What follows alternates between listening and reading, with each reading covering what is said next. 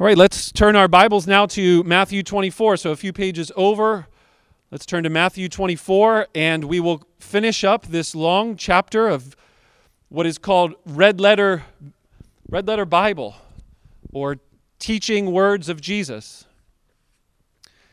And it's in this section of Scripture that we've been talking a lot about how Matthew 24 is regularly and often used as a Bible passage to talk about the end of the world.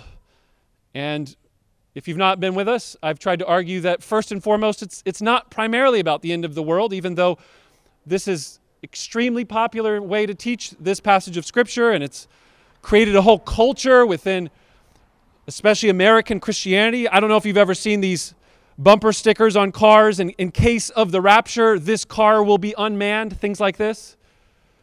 Churches talk a lot about the return of Jesus sometimes and post up big pictures and posters of dragons from the book of Revelation and have prophecy conferences and read their newspapers and try and predict what will become of the Antichrist and which politician that is either in office or maybe soon to be in office might be the Antichrist. I don't know if you have those kind of memories or that kind of church culture or experience.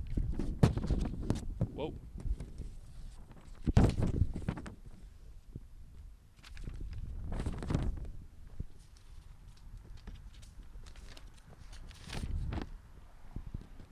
For those listening on the podcast, my papers just flew off. Excuse the break. I remember growing up and listening to a song that was written in the 1960s, was reintroduced in the 1990s by a very popular Christian band called DC Talk. And all last week, my family can confirm this, all last week I had this song stuck in my head. The song's called I Wish We'd All Been Ready.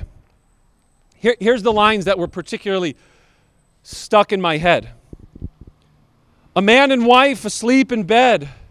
She hears a noise and turns her head. He's gone. I wish we'd all been ready. Two men working in a field. One disappears and one is left standing still. I wish we'd all been ready. And then the chorus of the song is, there's no time to change your mind, for the sun has come and you have been left behind.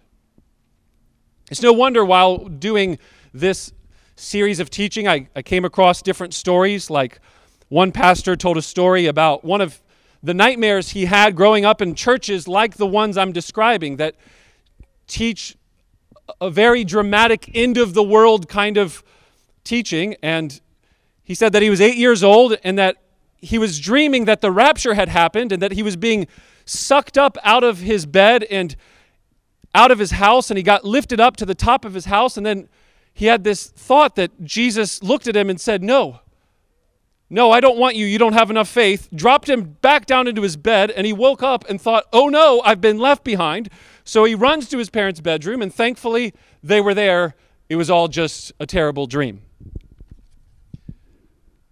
These are the kind of stories that I'm talking about, a way of thinking about the coming of Jesus that gives children nightmares and produces what I would say is an unhealthy, escapist behavior amongst Christians. Escapist in the sense that let's not really care about our jobs.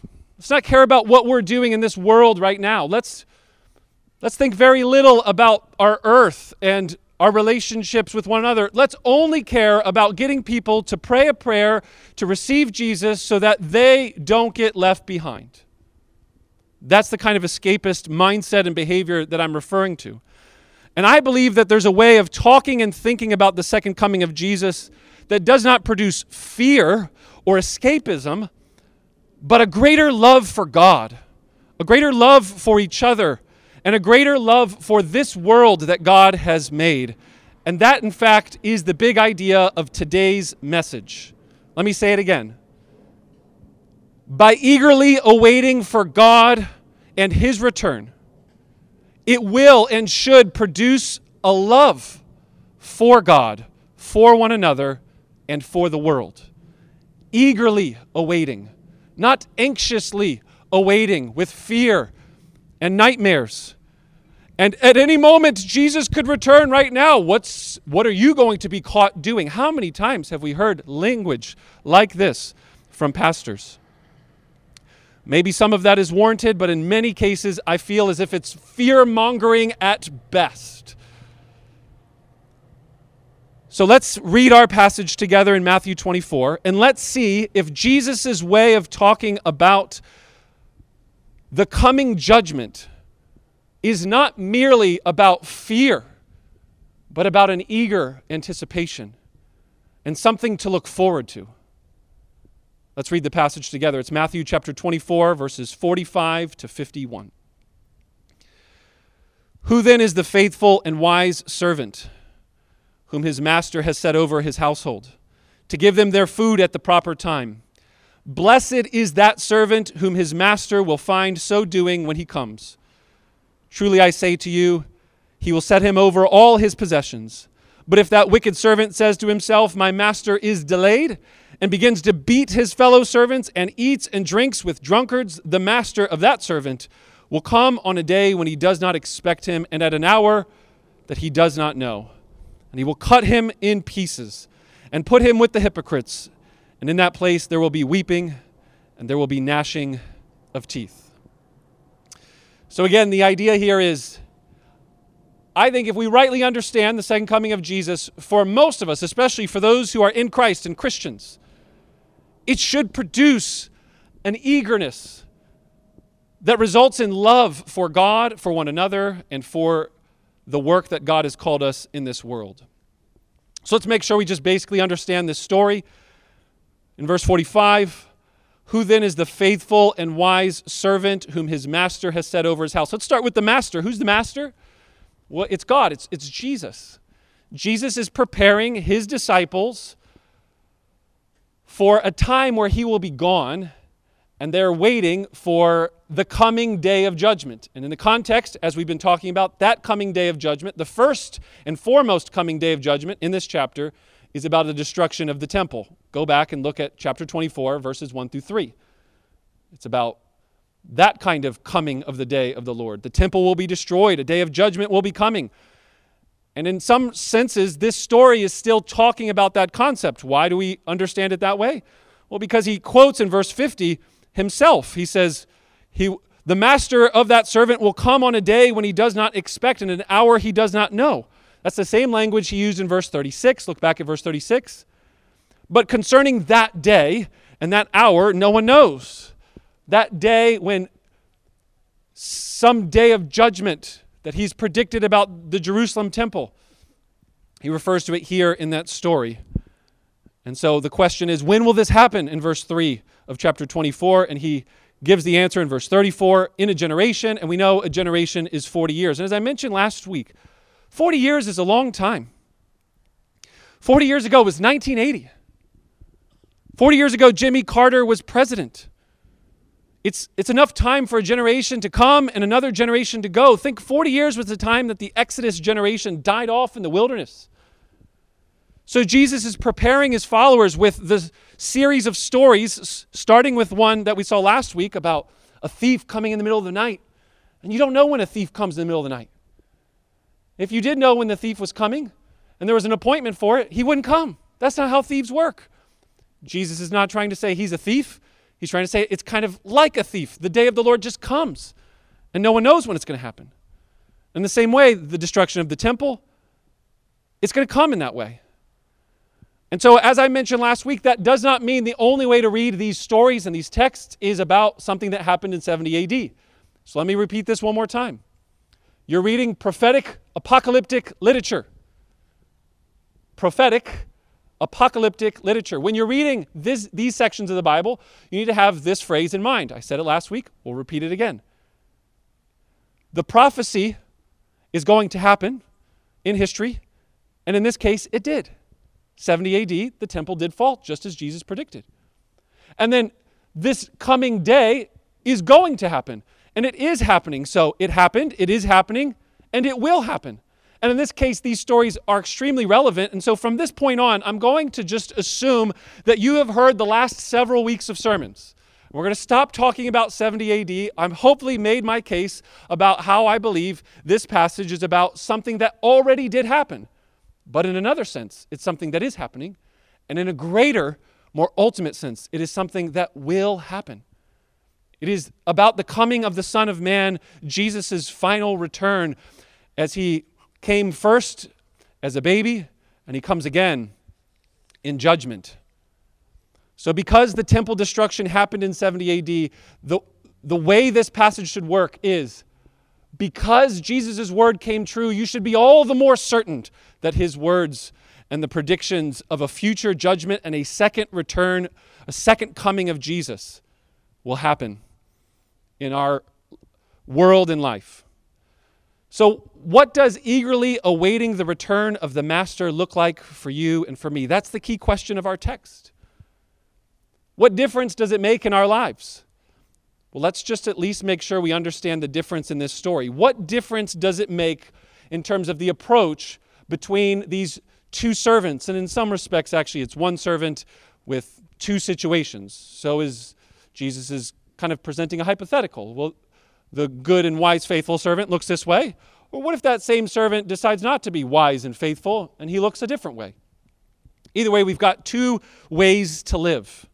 And for many of us, that's true of our lives. There's two ways to live. We can be a good and faithful servant. And that does not mean sitting by the window watching for the Master to return, but getting busy with the work that he's been given by his Master. Do you see that in verse 45? Who then is the faithful and wise servant whom his master has set over his household to give them food at the proper time? So this phrase is just meaning that there's a man who owns a large estate. And remember, we're in the first century, so there's different slaves and servants and people that are underneath of this wealthy landowner. And so there is somebody that's a manager that's going to be in charge, and they're going to be the ones that divvy out food and take care of the needs of those different slaves and servants. And so Jesus is entering into that world. He's not condoning slavery. He's just explaining this is the way the world works then, and he's using a story from that world. As he does so, he says, Blessed is that servant whom his master will find so doing when he comes.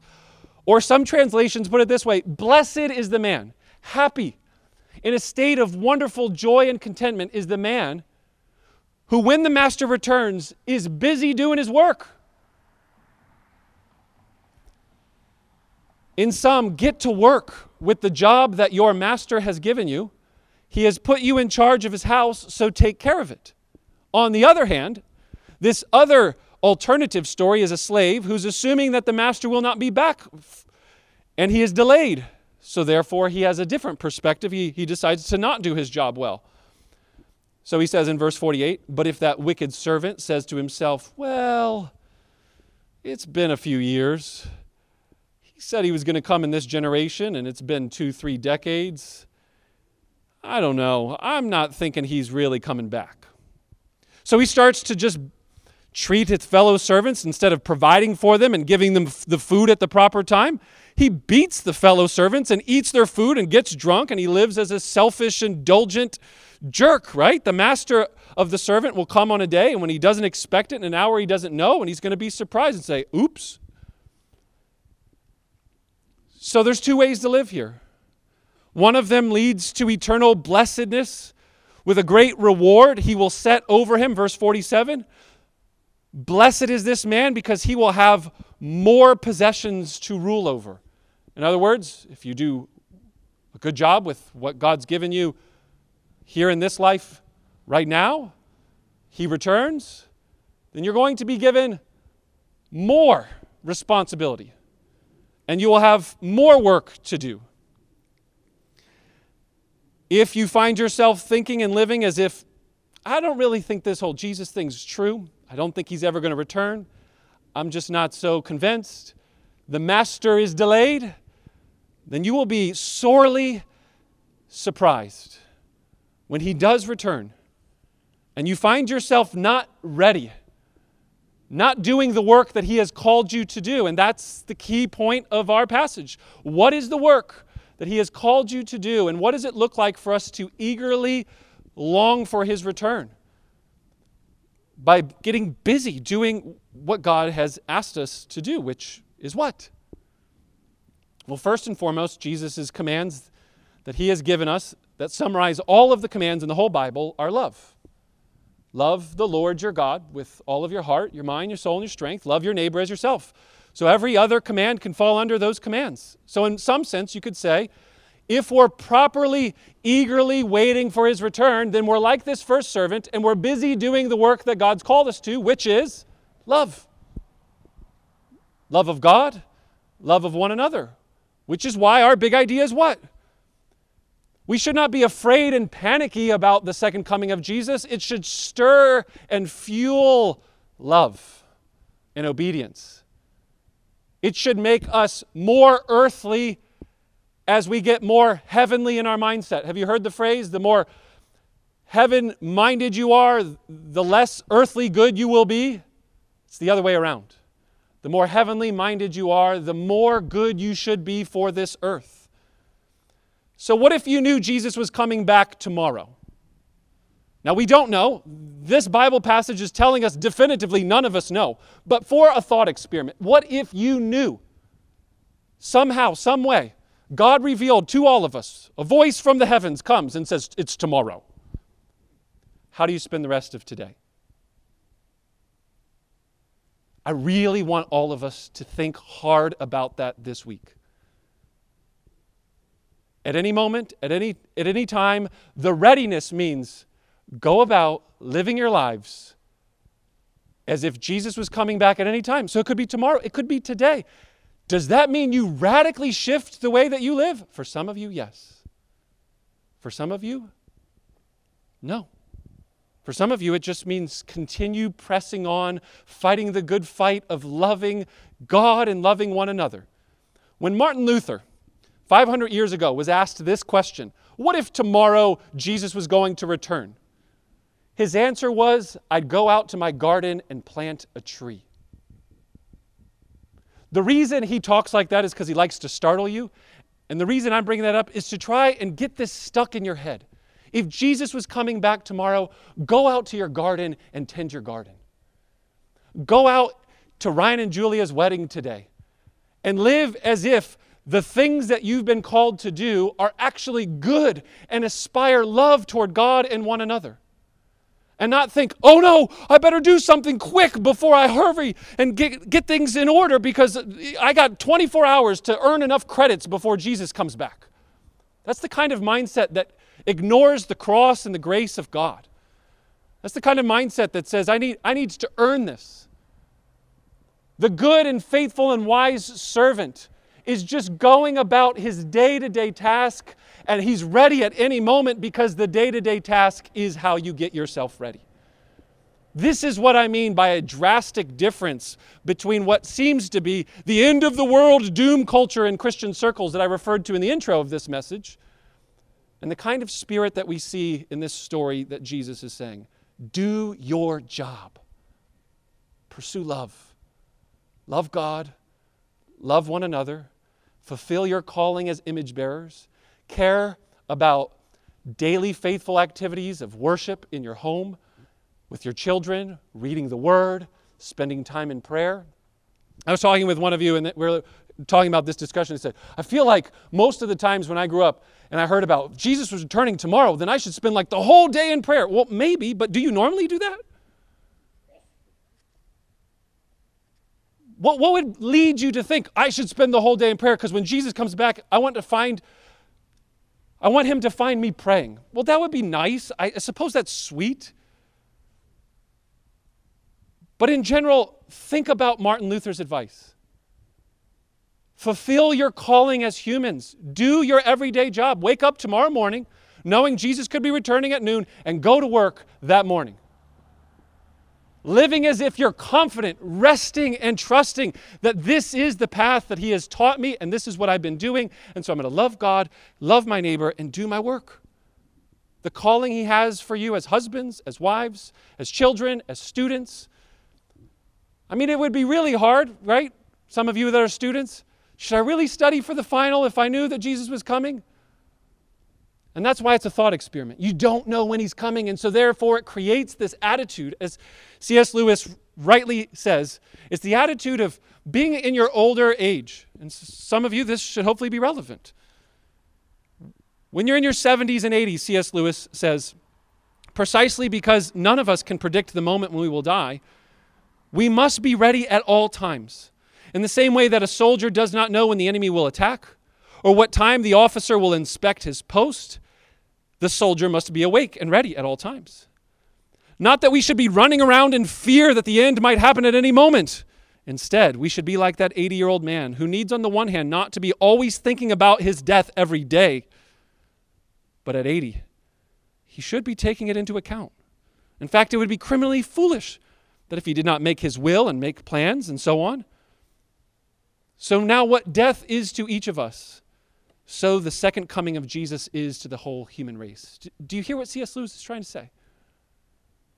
In the same way that an older person needs to prepare for their death, you should. It's almost criminal, but to be obsessed by it?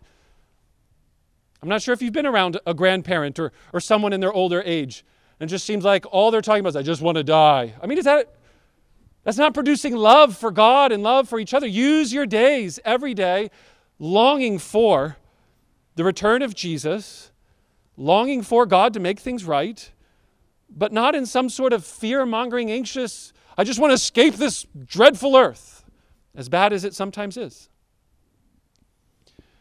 So how can we think about the second coming of Jesus eagerly if there's passages of Scripture like this? The master of the servant will come on a day when he does not expect him, in an hour that he does not know, and he will cut him in pieces and put him with the hypocrites in the place where there will be weeping and gnashing of teeth. Now that sounds anxious and worrisome for maybe some of us. If we're not right with God, then yes, it's a wake-up call. But for many of you in this room, for many of us that are here gathered together,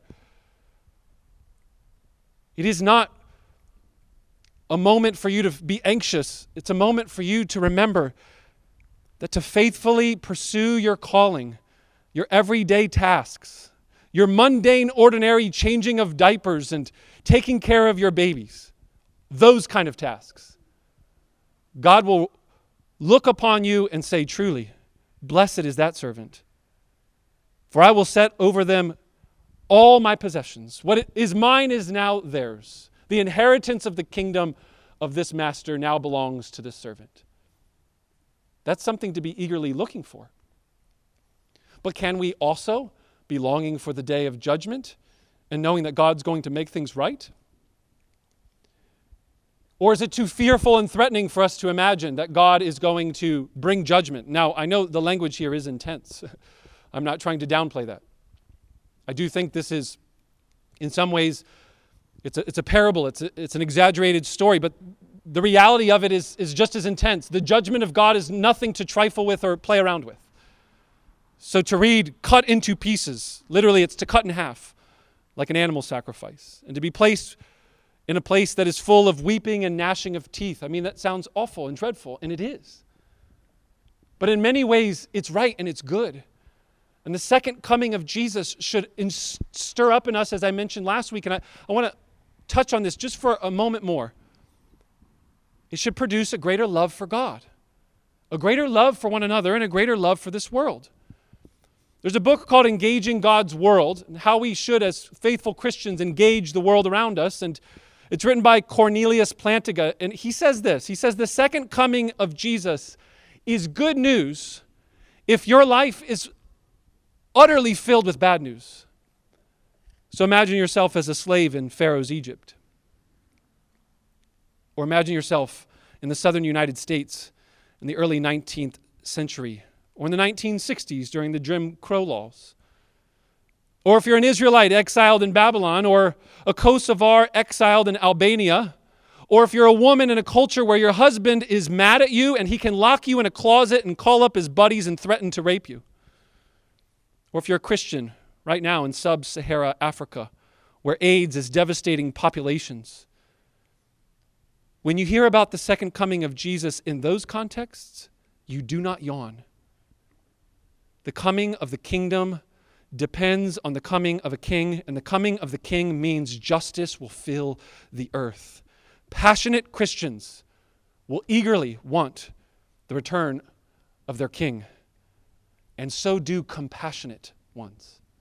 So do compassionate ones. Hearing about the justice of God in this story that Jesus says, where wicked servants will be dealt with, is a great and wonderful reminder to help you have compassion and love for those who are oppressed. It should stir up love for God. God loves us. He's not leaving us alone. He sees the racial injustice in our country and He's going to do something about it. Does that make you love Him more? Does it make Him love you more when you realize that God sees the political injustice and the crazy riots that are going on in our country, and He does not turn His ear or His eye? He knows, He cares, He loves. And the story tells us that when He returns, there will be wise and faithful servants who are spending their lives changed and transformed by the love of God. Well done, good and faithful servants. And then there will be those that have put God off like a stiff arm, and they will be rightly judged by the way that they have beaten God's servants, taken His possessions, and abused them for their own selfish, indulgent pleasures. There's two ways to live. You right now are living in God's house with His stuff. How are you stewarding them? Are you pursuing love for neighbor, love for God with those possessions? Whether it's finances, whether it's material possessions, whether it's the time that you have. All of these things are further amplified and get a jolt of strength and a boost by looking at the return of Jesus and knowing that it could happen at any moment. So let's finish and conclude this message with this wonderful thought that the return of Jesus should stir up for us the joy of the gospel. The joy of a God who loves us, loves justice and righteousness and does not turn a deaf ear. The God who so deals with sin that He does so by Himself getting right in the middle of it. You see, as we've been reading through Matthew 24, we've just now come to the end of the chapter. And if you read the whole thing, do it. Read the whole thing from beginning to end. See if you don't realize this language is intense. It's at times violent, even in our passage. This wicked servant cut into pieces, weeping and gnashing of teeth. And as I mentioned, it's literally cut in half like an animal for an animal sacrifice. So I ask this question for you. Jesus says in verse 45, "Who then is the faithful and wise servant?" And I ask you, who then is the faithful and wise servant who fully deserves the inheritance of God's kingdom and the blessings of God, and that statement, "Blessed is he," but instead actually received the full weight of God's judgment? Who was the one that was cut in pieces and became the slaughtered sacrificial lamb? In Matthew 24, Jesus predicted that there would be a coming day of judgment, and on that day the sun would be darkened. And as we jump forward to Matthew 27, what happened on the day of Jesus' crucifixion? Now from the 6th hour there was darkness over the land until the 9th hour. From 12 p.m. to 3 p.m. there was darkness over the entire land. And Jesus cries out, maybe insert in, deep, agonizing cry, weeping, gnashing of teeth, my God, why have you forsaken me?" Who was the one shouting and screaming and gnashing his teeth as he hung on a cross? Matthew 24 says the earth would be shaken on the day of judgment when God comes and makes things right. And in Matthew 27 we read, "Behold, the curtain of the temple was torn in two from top to bottom, and the earth foundations shook and rocks were split." When you read Matthew 24, it seems as if judgment is coming. And then you read Matthew 27 and it seems as if judgment has come. A day of judgment has already happened when Jesus dies and hangs on a cross, because in Matthew 27 it was a day of judgment. Jesus Christ became a human. God, The incarnate Son of God, the second person of the Trinity, became a man, and he was judged in our place, lived the perfect, faithful, wise, servant-like life, and only did what was good. He did his job. He lived every day as if it was his last. He knew that so many of us were the wicked servants and that we deserve the punishment and the wrath of God, the splitting into pieces and the weeping and the gnashing of teeth, but he took on that punishment in our place. So should you be worried about the return of the Master? Not if you realize that Jesus has made a way for all of us to be that faithful servant, to produce love in our hearts through his Holy Spirit, and to forgive us of all of our many sins and offenses against him. Jesus faced the judge so that you and I ultimately would be counted righteous before him. At the first coming, Jesus did not come to bring judgment. He came when he first was born and entered to the earth to take the judgment. This is the gospel. Jesus, the great judge of the universe, came not to bring judgment to the earth, but take it in our place so that the whole earth, including our human bodies, would be restored and renewed, and you would have a greater, deeper appreciation for the material created world, not an escapist ideology that wants to run away from it. That's why he died and rose again, to declare victory over death and create a whole new world in the midst of this present fleeting, suffering one.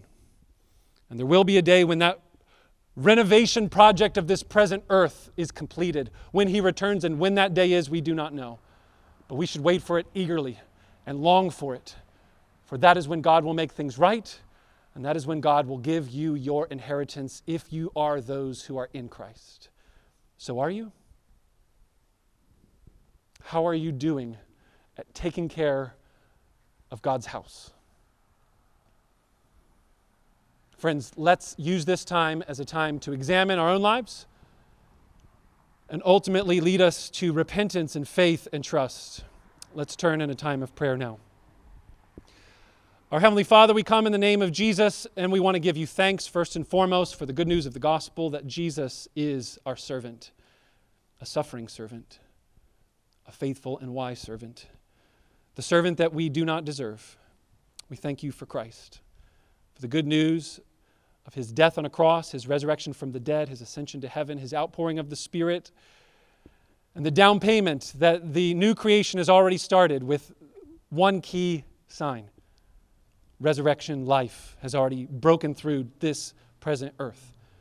Help us long for future resurrection. Help us long for the day when all wrongs will be made right and all the sad things come untrue. We want to pray that you would stir up our hearts in this way and lead us to further trust you and live our lives filled with love toward God, toward one another, and toward this world. We pray in Jesus' name. Amen.